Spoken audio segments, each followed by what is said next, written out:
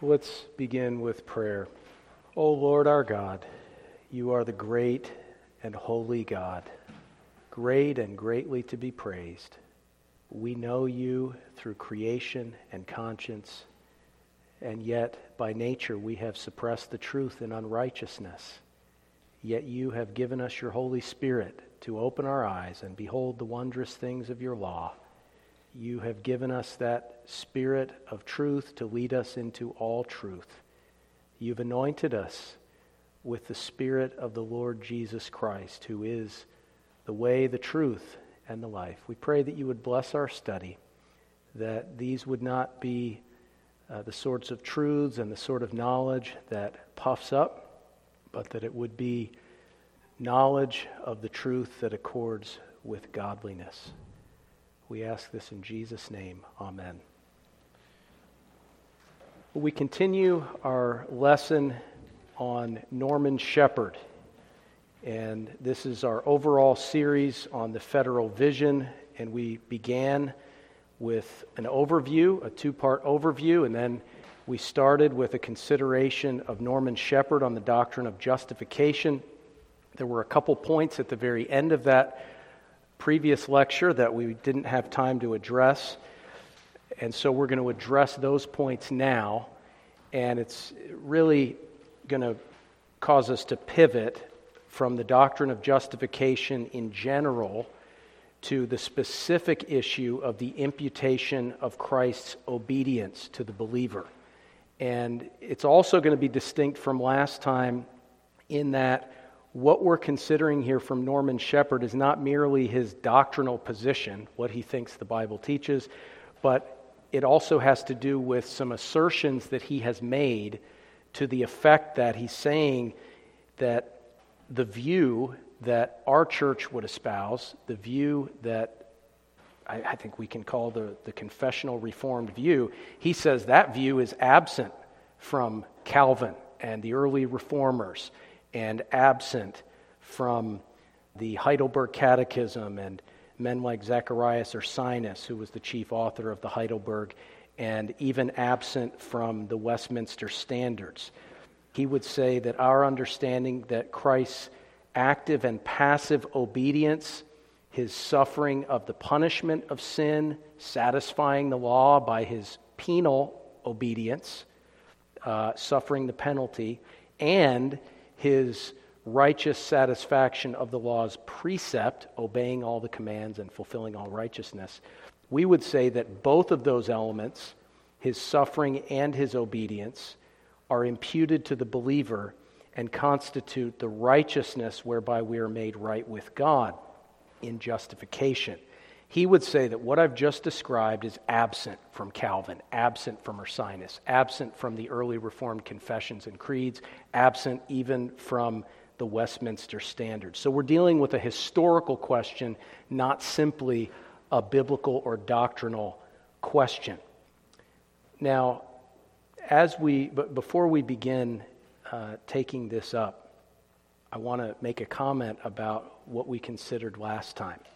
Why is it that Shepherd's doctrine of justification is so dangerous when he says that it was Abraham's faith that was imputed to Abraham, and that it's our faith defined as inclusive of faithfulness and obedience?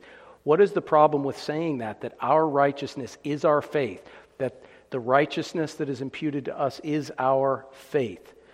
The problem with that is that even a genuine saving faith is imperfect.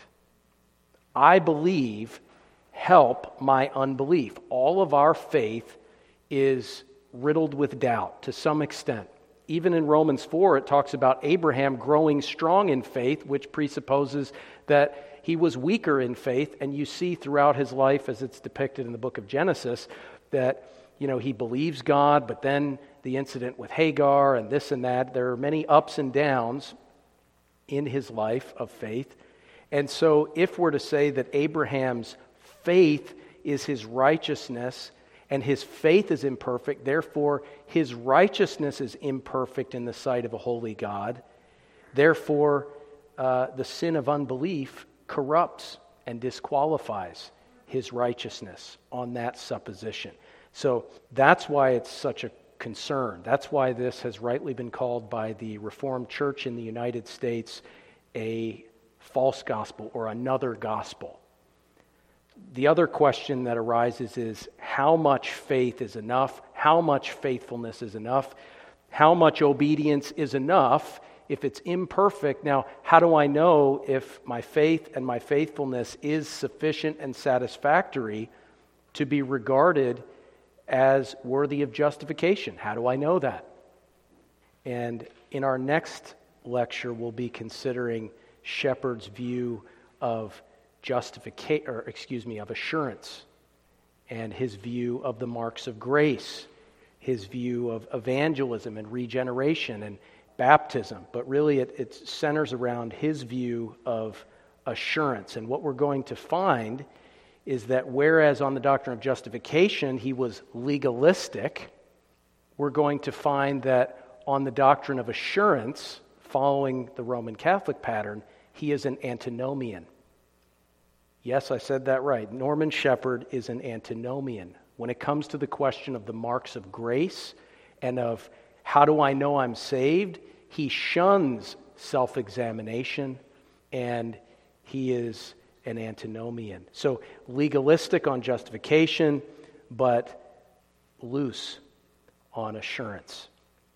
In any event, that's where we're heading. But first we have to consider this biblical and historical issue of the imputation of Christ's obedience. Now, we've already seen that Shepherd believes that it's the faith of the believer that is imputed as righteousness in justification.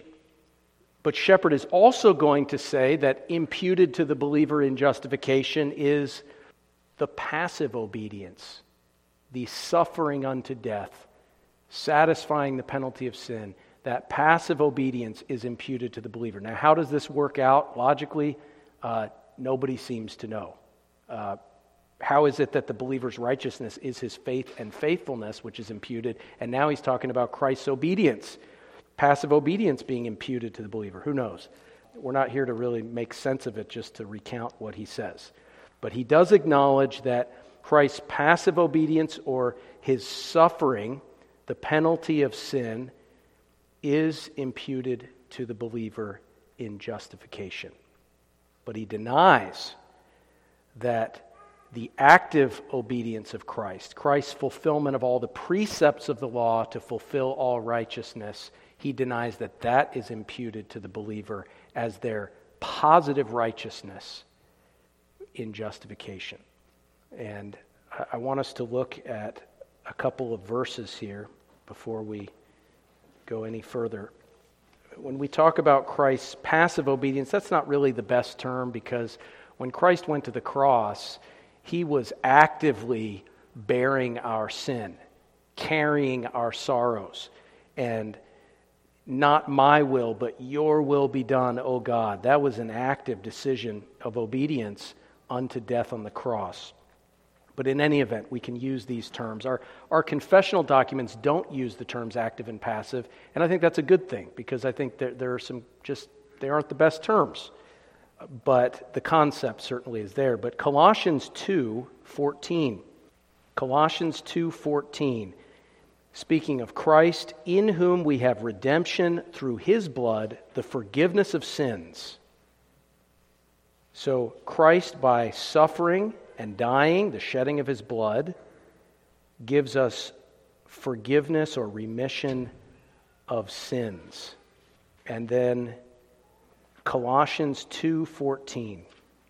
Colossians 2:14. And then also Colossians chapter 2 and verse 20.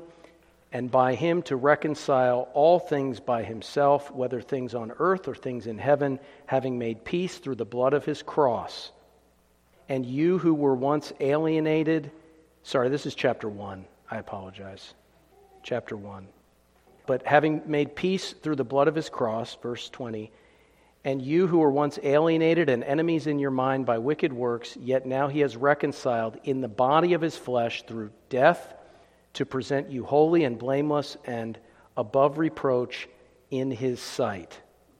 And then you go to Colossians 2, verse 14, having wiped out the handwriting of requirements that was against us, which was contrary to us, and he has taken it out of the way, having nailed it to the cross.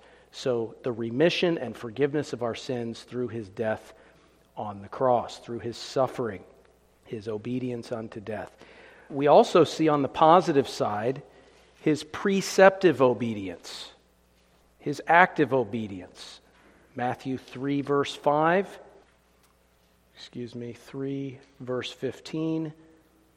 Jesus asked John to baptize him to fulfill all righteousness. So baptism was a command. Even Jesus obeyed that command along with all the other commands that God gave. Romans chapter 5, verse 19.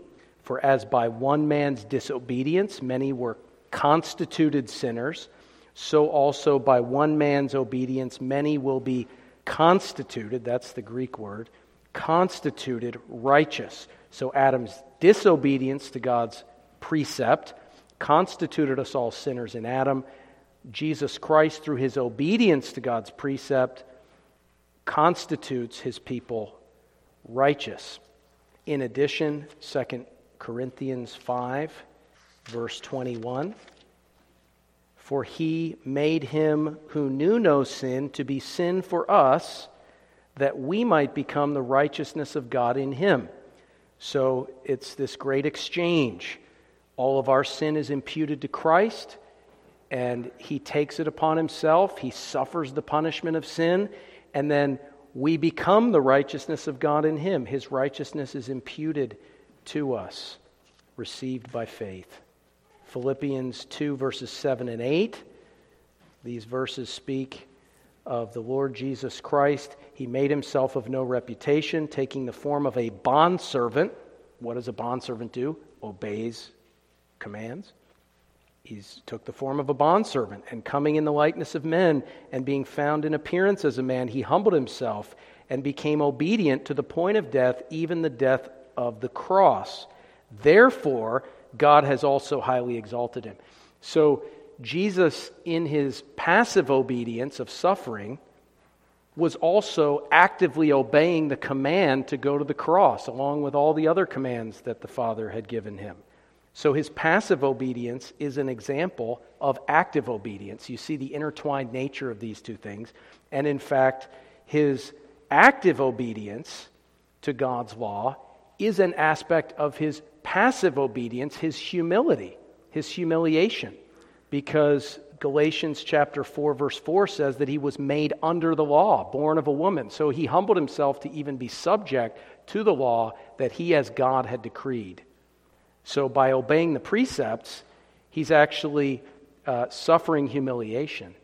And by suffering humiliation, he's obeying the precept. Not my will, but your will be done. So these two things are intertwined, and they, according to the biblical message, they constitute the righteousness that is imputed to believers.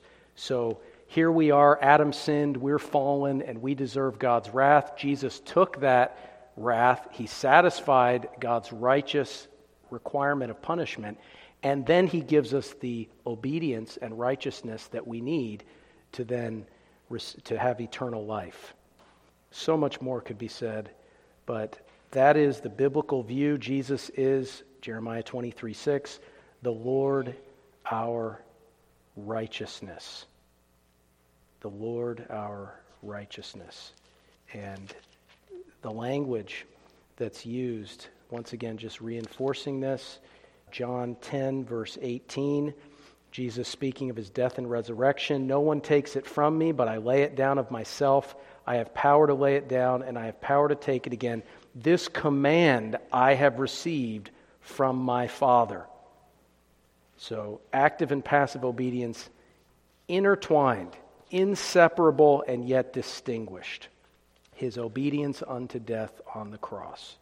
Now, listen to James Buchanan in his wonderful book, The Doctrine of Justification. This is one of the Free Church Fathers. This is the guy, and this is the book that you want to read on justification. You know, once you get through all 66 books of the Bible, this is the one. He says, the Reformers held and taught that we were justified only for the righteousness of Christ imputed to us or put down to our account. And they based their doctrine on such considerations as these, that a righteousness of some kind is indispensable if God is to accept us as righteous, that it must be such a righteousness as is adequate to meet and satisfy all the requirements of that perfect law, which is God's rule in judgment. Remember, Jesus, the rich young ruler, said that how are you going to enter into life? Keep the commandments. Romans chapter 2, the doers of the law shall be justified. Galatians 3, if you even fail to keep one of God's commands, one of the things written in the book of the law, you're under a curse. So that's what they're saying. Continued quotation here, that its requirements, both penal and preceptive, that's passive and active, but these are better terms. Penal and preceptive were fulfilled by the obedience, passive and active, of the Lord Jesus Christ, that he thus became the end of the law for righteousness to everyone that believeth in his name.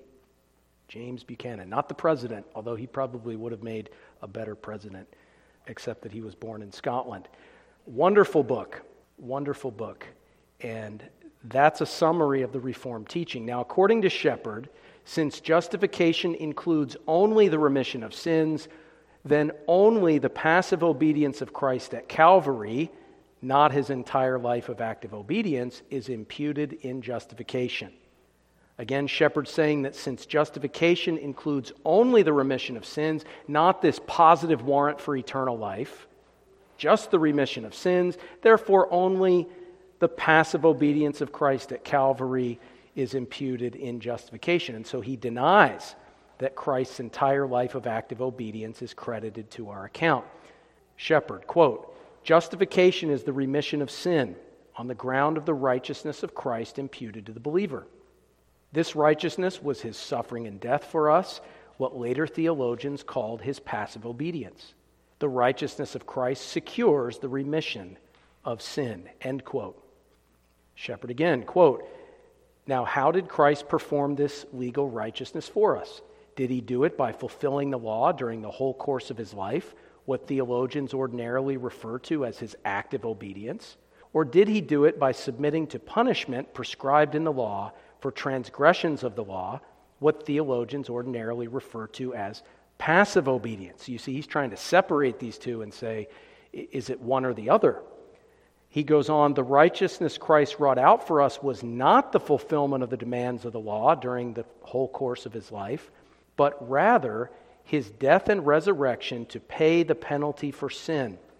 In other words, the righteousness of Christ imputed to us for our justification is not his active obedience, but his passive obedience, end quote.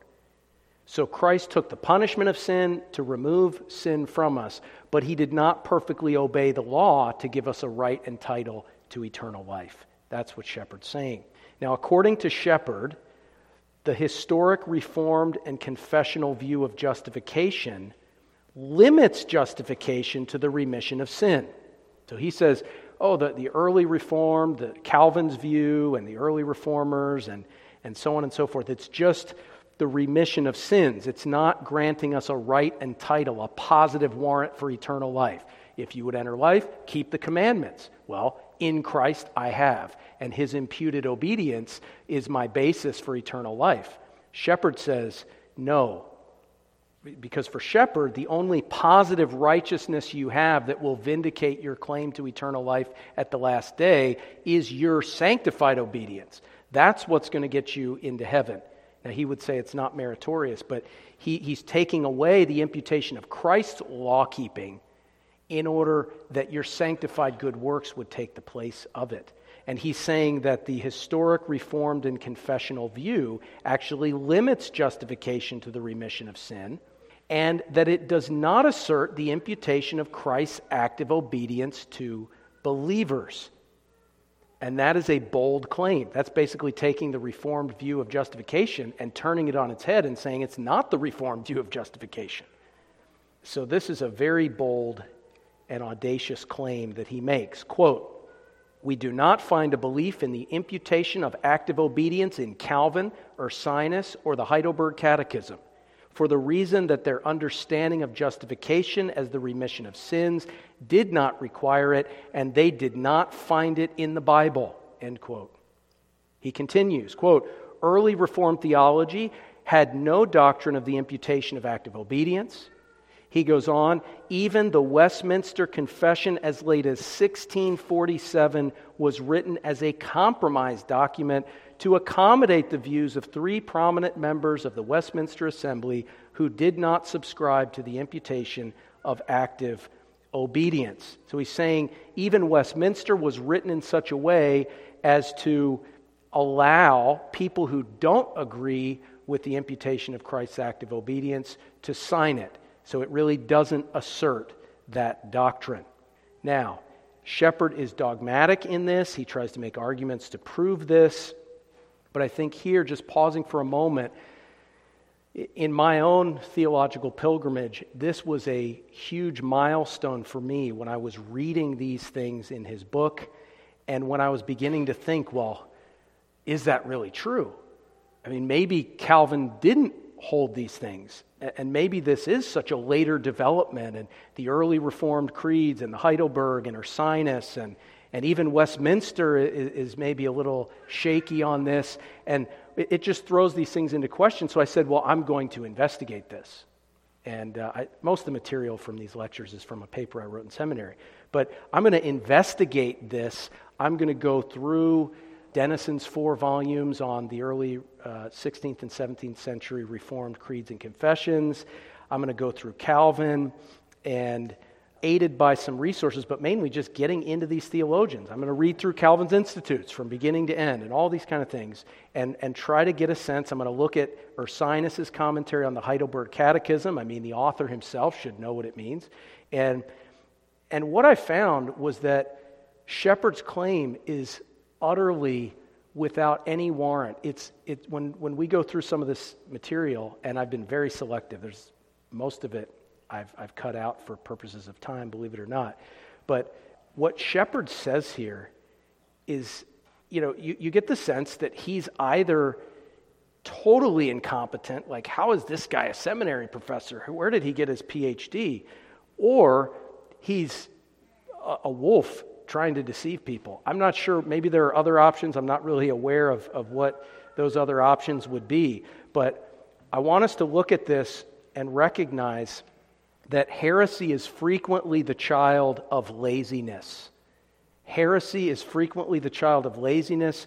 Either lazy false teachers who don't do their research and they find a quote from Calvin that they take out of context, or they find something in Ursinus, they don't spend much time on it, and they slap together these theories and get it published, and lazy false teachers, or lazy targets of false teachers, people that are lazy, that just pick up a paperback book, like this is typical in movements, theological movements. So in this case, the Reconstructionist movement, but many movements can fall prey to this, where you pick up a book by someone that you've heard is pretty good, they have a PhD, they look like an expert, and then you read it and you're like, oh wow, and then you go, regurgitating and spouting those views, as you see so many of the federal visionists doing with this type of claim by Shepherd.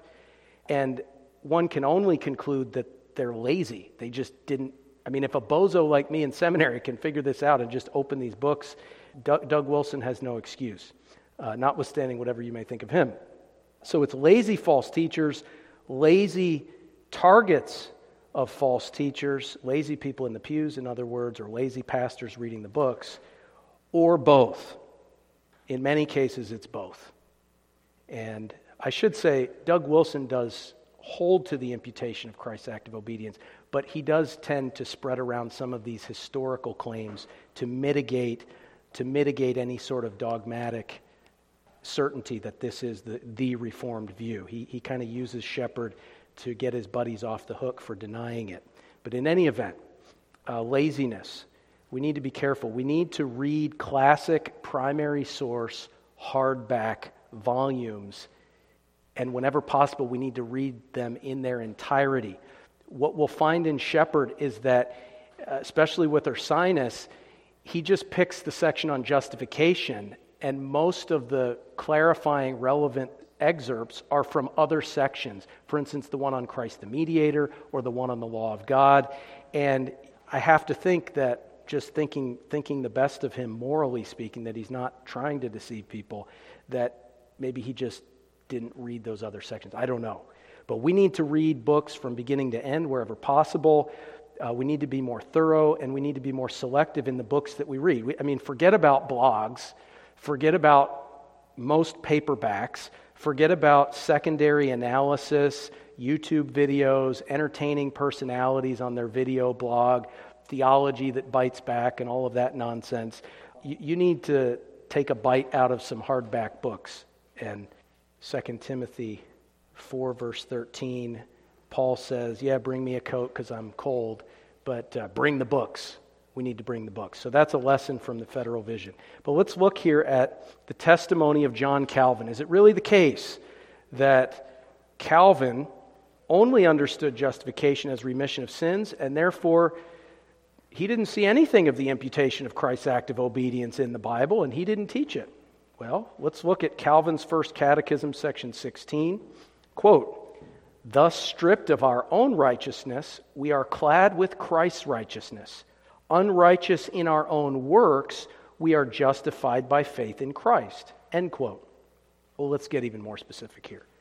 Calvin in the Institutes, quote, "From this we infer that we must seek from Christ what the law would give if anyone could fulfill it, or what is the same thing, that we obtain through Christ's grace what God promised in the law for our works. He who will do these things will live in them." Now, this is what Shepherd denies. He denies that the law gives a promise of eternal life upon the condition of perfect obedience. He denies that. He says that's a Roman Catholic merit theology. Okay, but notice, Calvin is saying the law does promise that, and since you and I can't do it, Christ had to do it for us. So Adam in the garden had an opportunity to obey God and inherit eternal life according to the covenant of works. He sinned and now fell under the wrath of God. So now he was 2 steps from eternal life. He needed the punishment taken away and the positive requirement of obedience fulfilled, passive and active obedience, in order to have eternal life. Calvin totally agrees with that. That's not a later Reformed paradigm. That's Calvin's paradigm. That's the biblical paradigm. He goes on, "For if righteousness consists in the observance of the law, who will deny that Christ merited favor for us when by taking that burden upon himself, he reconciled us to God as if we had kept the law?" He goes on, "What was the purpose of this subjection of Christ to the law, but to acquire righteousness for us, undertaking to pay what we could not pay? Hence that imputation of righteousness without works which Paul discusses." End quote. And I'd urge you to confer with Calvin's commentary on Romans 2:13 and on Romans 10:5 and 6 for further confirmation on that teaching. Here's another quote from Calvin in the Institutes. Calvin writes, quote, "Now someone asks, how has Christ abolished sin, banished the separation between us and God, and acquired righteousness to render God favorable and kindly toward us? To this we can in general reply that he has achieved this for us by the whole course of his obedience." Notice that.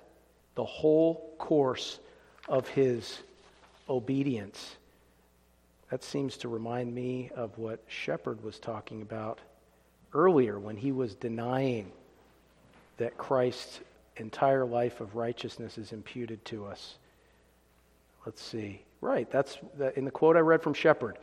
Did he do it by fulfilling the law during the whole course of his life? What theologians ordinarily refer to as his active obedience. And then he says, oh, Calvin never taught that. Well, again, it really, you think he hasn't read the Institutes, Norman Shepherd? Or is he lying? Is he deceiving? I don't know, but it's very interesting that the very language Shepherd uses is the language Calvin uses. He has achieved this for us by the whole course of his obedience. This is proved by Paul's testimony. As by one man's disobedience many were made sinners, so by one man's obedience we are made righteous. Romans 5:19. See, I didn't just come up with that. That's not a modern Reformed paradigm. That's Calvin. That's the Bible. That's Paul. Calvin continues in another passage, to be sure, Paul extends the basis of the pardon that frees us from the curse of the law to the whole life of Christ. But when the fullness of time came, God sent forth His Son, born of a woman, subject to the law, to redeem those who were under the curse of the law. Galatians 4:4 and 5. In other words, Christ's obedience began at His conception. That's what Paul's saying. That's what Calvin's saying. Thus, in His very baptism also, He asserted that He fulfilled a part of righteousness in obediently carrying out His Father's commandment, Matthew 3:15, which we looked at.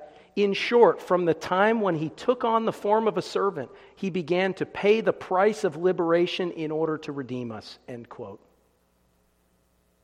Well, let's look at Ursinus.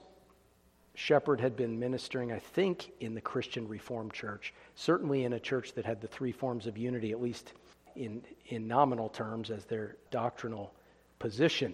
And so Zacharias Ursinus, primary author of the Heidelberg Catechism, is a very significant figure. I would urge all of you to read his commentary on the Heidelberg Catechism. It's excellent.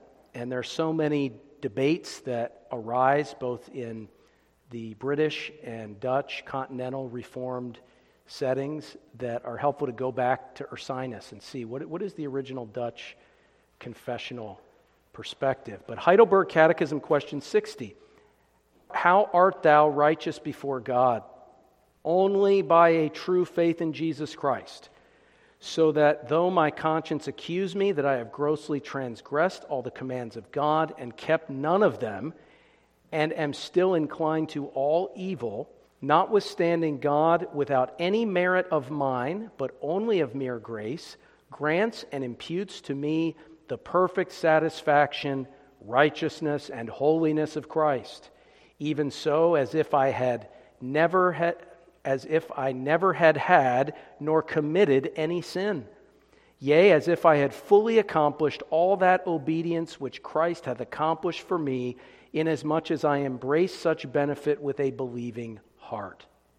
End quote. Now, Ursinus expounds this in his commentary on the Heidelberg, and he expounds this concept, as I mentioned, at various points in that volume. Shepherd cites this section from the Heidelberg, and Shepherd says that the righteousness there is only the passive obedience of Christ. Well, let's look at what Ursinus says in expounding his own teaching. Quote, created righteousness is legal and evangelical. By legal righteousness, we mean fulfilling of the law by one who is thereby declared righteous, or it is such a fulfilling of the law as that which is accomplished by one's own obedience, or it is a conformity to the law which he has who is declared righteous.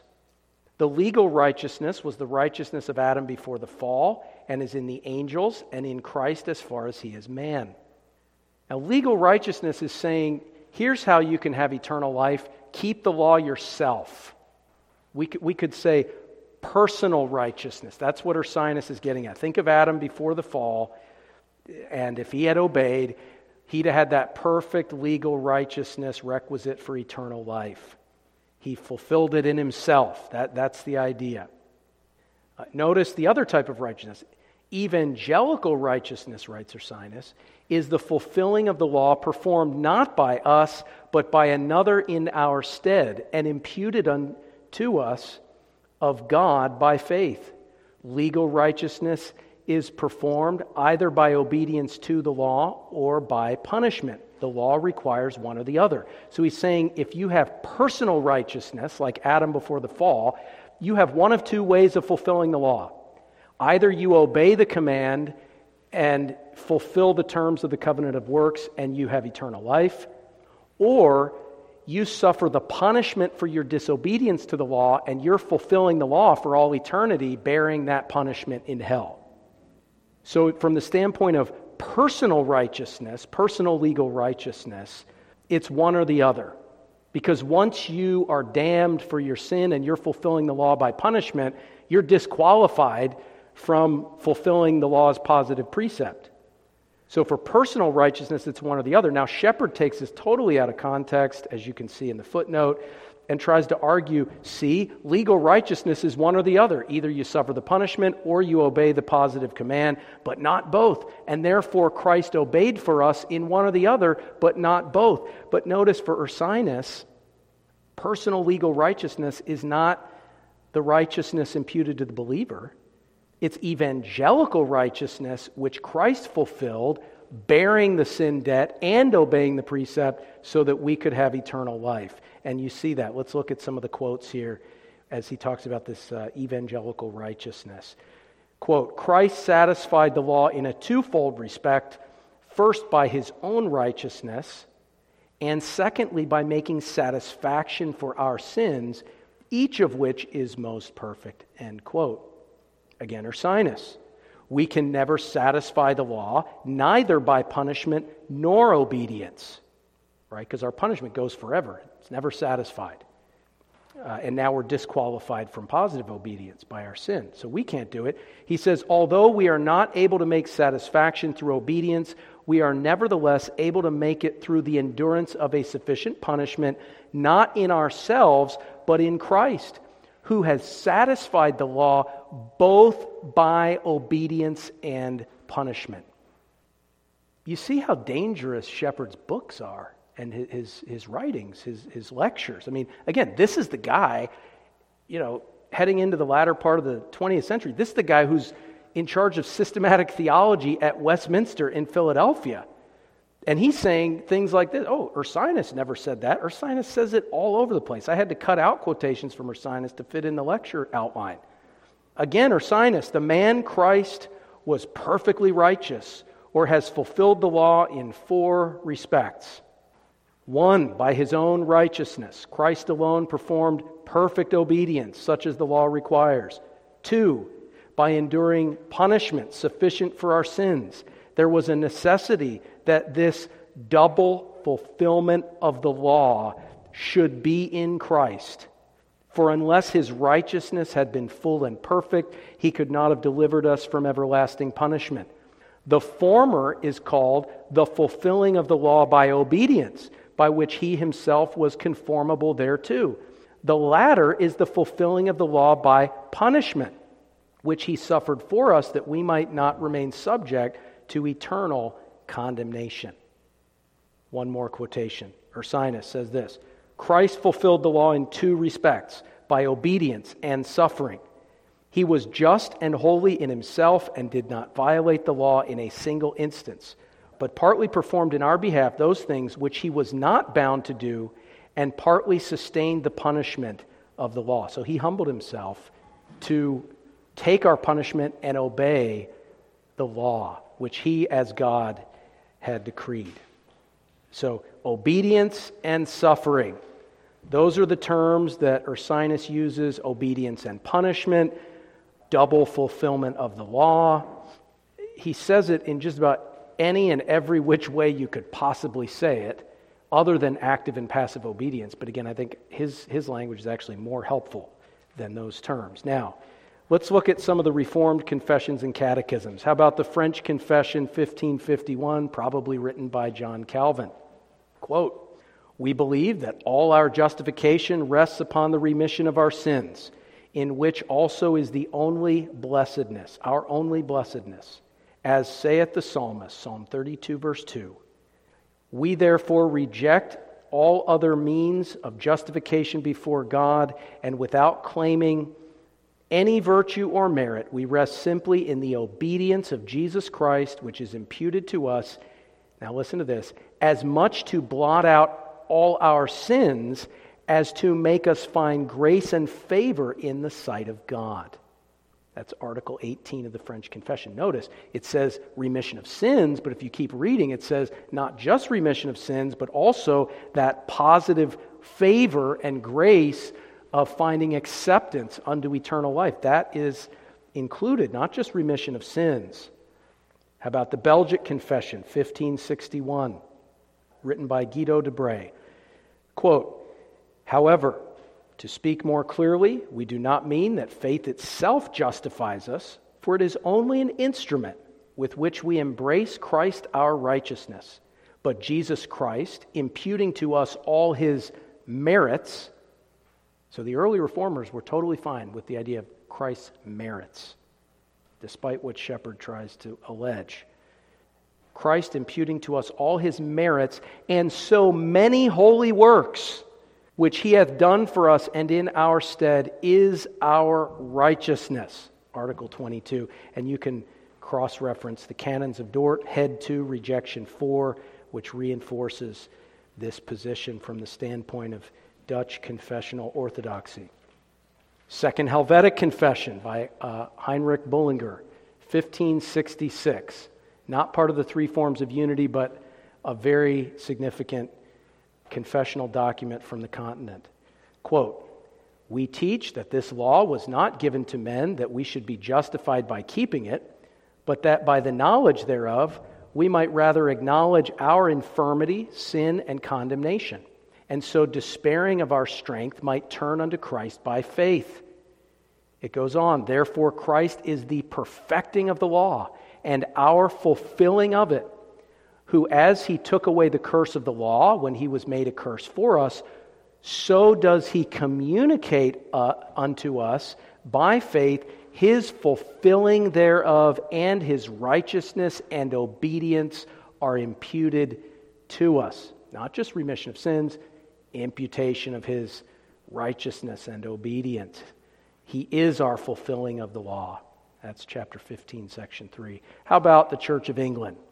39 Articles of the Church of England, 1571, quote, "We are accounted righteous before God only for the merit of our Lord and Savior Jesus Christ by faith, and not for our own works or deservings. Wherefore we are justified by faith only." Wherefore that we are justified by faith only is a most wholesome doctrine and very full of comfort, as more largely is expressed in the homily of justification. End quote. That's from Article 11. Listen to the homily of justification. This is most likely written by Thomas Cranmer. He writes this in this homily: "Christ is now the righteousness of all them that truly do believe in him. He for them paid their ransom by his death. He for them fulfilled the law in his life, so that now in him and by him every true Christian man may be called a fulfiller of the law. For as much as that which their infirmity lacked, Christ's justice hath supplied." So that's the 39 Articles are saying. Go read that to understand our view of justification and imputation.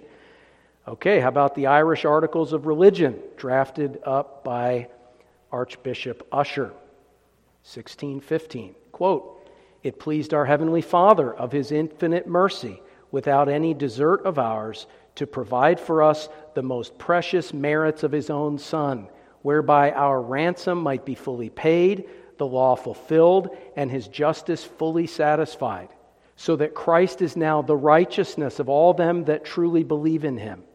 He for them paid their ransom by his death. He for them fulfilled the law in his life, that now in him and by him every true Christian man may be called a fulfiller of the law." See how you see the cross-pollination with the homily on justification. "For as much as that which our infirmity was not able to effect, Christ's justice hath performed." End quote. Westminster Confession of Faith, 1647. Okay, we're concluding here. We're coming down to the end, coming down to the wire. But of course, it's the Westminster Standards that are nearest and dearest to us as Presbyterians, though we love all these Reformed confessions. And remember, Shepherd has said that in fact, Westminster was drawn up as a compromise document, a consensus document to cater to the kind of people that would deny the imputation of active obedience. Now, before we read this, I want to read a quotation from the OPC report on justification in 2006. Listen to what they say of Shepherd's claim here from a historical perspective. This is the kind of thing that these Federal Vision type of people, they need to do some more reading and find out that some of these claims that are being made are just dubious at best. Quote, Shepard's assertion that the Westminster Assembly accommodated the views of those who did not subscribe to the imputation of active obedience is an unsurprising claim, based particularly on earlier works. William Barker, for instance, has argued that certain figures succeeded in getting the term whole obedience removed from the phrase imputing the obedience and satisfaction of Christ unto them in chapter 11 of the Westminster Confession. All sides agreeing that whole obedience in that context meant both the active and passive obedience of Christ. So here's this scholar, I think he might have been from Westminster as well, but this scholar is saying, look, there was a debate at the assembly. They could have included whole obedience in the language of imputation, but they left it out because they didn't want to assert the imputation of both active and passive obedience. Continuing this OPC report, quote, Barker's account, however, conflates two entirely separate events. The debate over the whole obedience in 1643 was decided in favor of adding whole obedience as part of a revision of Article 11 on justification in the 39 articles. So this was early when they weren't even drafting the Westminster Confession. They were still trying to revise the existing 39 articles, and in fact, they decided in favor of the phrase whole obedience. It goes on, the debate over chapter 11 of the Westminster Confession of Faith took place 3 years later, perhaps without some of the earlier disputants, and apparently did not revisit all the earlier debates about active obedience. End quote. In other words, the Westminster doesn't use the phrase whole obedience. They approved it in revision of the 39 articles, but when they decided to draft a brand new confession, they decided not to include that phrase, but there's no indication that they did that because they didn't like the imputation of Christ's active obedience. They just decided that there were better terms, apparently. So you can see how these are very deceptive claims. Now let's just look at what the confession says here. Chapter 19, section 1. Quote, God gave to Adam a law as a covenant of works, by which he bound him and all his posterity to personal, entire, exact, and perpetual obedience, promised life upon the fulfilling, and threatened death upon the breach of it, and endued him with power and ability to keep it. End quote. And you can look at section 6 as well. It's relevant. Okay? Confession of Faith 8:5. The Lord Jesus, by his perfect obedience and sacrifice of himself, which he, through the eternal Spirit, once offered up unto God, hath fully satisfied the justice of his Father, and purchased, so it's positive, and purchased not only reconciliation, but an everlasting inheritance in the kingdom of heaven for all those whom the Father hath given unto him. End quote. Perfect obedience and sacrifice, hearkening back to Ursinus and perhaps other writers as well. Now the larger catechism. Question and answer 70 says this, quote, justification is an act of God's free grace unto sinners, in which he pardoneth all their sins, accepteth and accounteth their persons righteous in his sight, not for anything wrought in them or done by them, but only for the perfect obedience and full satisfaction of Christ by God imputed to them and received by faith alone. End quote. That's not a consensus, compromise statement. That's just meat and potatoes Reformed theology from the very inception of the Reformation. Final quote, two quotations, Larger Catechism 71. It speaks of Christ by his obedience and death, making a proper, real, and full satisfaction to God's justice in behalf of them that are justified. And then Larger Catechism, question 55. Christ maketh intercession by his appearing in our nature continually before the Father in heaven in the merit of his obedience and sacrifice on earth, declaring his will to have it applied to all believers. So and by the end of the answer, it talks about even giving acceptance of their persons and services. So the imputation of Christ's obedience and sacrifice, his active and passive obedience, however you want to slice it, his death, his satisfaction, his perfect fulfilling of the law, all of these different phrases, and yet it's so clear from beginning to end, and that was just a very selective survey of Reformed theologians and confessions and creeds since the time of the Reformation. So once again, the moral of the story here is that we need to do our due diligence. We can't be satisfied with shoddy scholarship at our seminaries. We need our students reading entire books, not as many paperbacks. Forget about the blogs. Okay, forget about the blogs. I know that means probably someday I'll have a blog or a podcast, but for now, it's like R.C. Sproul with study Bibles. He said, well, you shouldn't have a study Bible until he came out with one, and then you need the Reformation study Bible. But I'm saying blogs and podcasts, these kinds of things, be very careful that you don't waste your time on these things out of due proportion, and that you're reading good, solid books that stand the test of time. Okay, it's almost 1 o'clock. Does anybody have any questions? Happy to conclude at this point, but if you have questions, I will try to answer them briskly. Yes? Just so better understanding between the difference between active and passive obedience. Yes. So the passive obedience of Christ is his suffering the punishment of sin. He was a man of sorrows and acquainted with grief throughout his entire life. His obedience unto death, his passive obedience unto death. But also his active obedience unto death is from the inception of his conception and birth. He grew in wisdom and stature and favor with God and man. He obeyed and fulfilled God's law in thought, word, and deed throughout his entire life. And so he obeyed all the precepts of God. So these are the two things we need to go to heaven. We need our sin debt canceled out and the punishment taken on our behalf. Jesus died, suffered unto death for that. And we need a right and title to eternal life. If you would enter into life, Jesus says, keep the commandments. Well, we can't perfectly. So we need his perfect righteousness. And we become the righteousness of God through him. 2 Corinthians 5:21.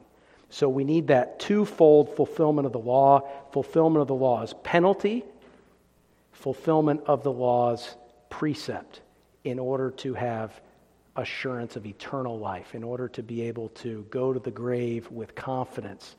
And J. Gresham Machen, one of the founding fathers of the OPC, if not the founding father of the OPC, when he was on his deathbed, he wrote to John Murray that he was so thankful for the active obedience of Christ. No hope without it. No hope without it. And sadly, in future lectures, we're going to look at some of the Federal Vision people just using that quote and just casting it aside and saying it's wrong. But the active obedience of Christ, no hope without it. Any other questions? Yes? You think that when Christ says, if you want to be perfect, sell what you have in it before, and you will have treasure in heaven, and you come and follow me. Do you think that's a statement also of the necessity of active obedience in Christ alongside passive obedience? Yes, okay. Matthew 19, rich young ruler. Is that relevant for the necessity of an active preceptive obedience for eternal life? I would say yes. If you read the Roman Catholic Catechism, which I think it's included in my little booklet that summarizes that catechism, Roman Catholic Catechism takes the position that Norman Shepherd and Federal Visionists take, that Matthew 19 is just Jesus calling upon him to be repentant and obedient for eternal life, and that as long as we keep the commandments and avoid the deadly mortal sins, then there are various other ways the church can help get us off the hook for the venial sins, the smaller sins. So, and you see something similar in the Federal Vision. I would say that Matthew 19 is definitely calling upon the rich young ruler to do something that he cannot do. He was self-righteous, so Jesus brought him to the first use of the law, which shows us our inability and our disqualification and our need for the perfect righteousness of Christ. However, you can look up my sermon on the rich young ruler in my Matthew series. I also believe that intertwined in there is as well a call to repentance, because he loved his money. And there's a sense in which, in order for him to come to Christ, he had to repent, as well as see his inability and believe on Christ for justification. He had to turn from his love of self and love of money unto Christ. So you can listen to that sermon, but what I try to do is show that in Jesus' presentation of the gospel, there's both a call to faith in Christ's imputed righteousness. No one is good but God, and so on and so forth. But there's also a call embedded in there to repentance, as there always should be. So we don't want to take the view of the people that I think Norman Shepherd is reacting against and that Federal Vision is reacting against, where there's such an emphasis on Christ's active obedience that we forget to tell people repent or perish. And that's in there too. Any other questions? Yes. Like you mentioned, the sacrifice of Jesus Christ was not passive, so we can't take terms and make them what the Bible does. So in John 10:17 and 18, it says, "Therefore doth my Father love me, because I lay down my life, and that I might take it again. No man taketh it from me, but I lay it down of myself. I have power to lay it down, and have power to take it again. This commandment have I received of my Father." So Jesus is himself the high priest and the Lamb. He himself laid down his life. And so, true, that's a separate act in his life from his obedience previously, but it is the ultimate active obeying Christ did of his Father. And then Hebrews 2, I think it's 2:14, it says, "For as much then as the children are partakers of flesh and blood, he also, speaking of Christ, likewise took part with them, that he might destroy through death him that had the power of death." So Christ dying was himself destroying death.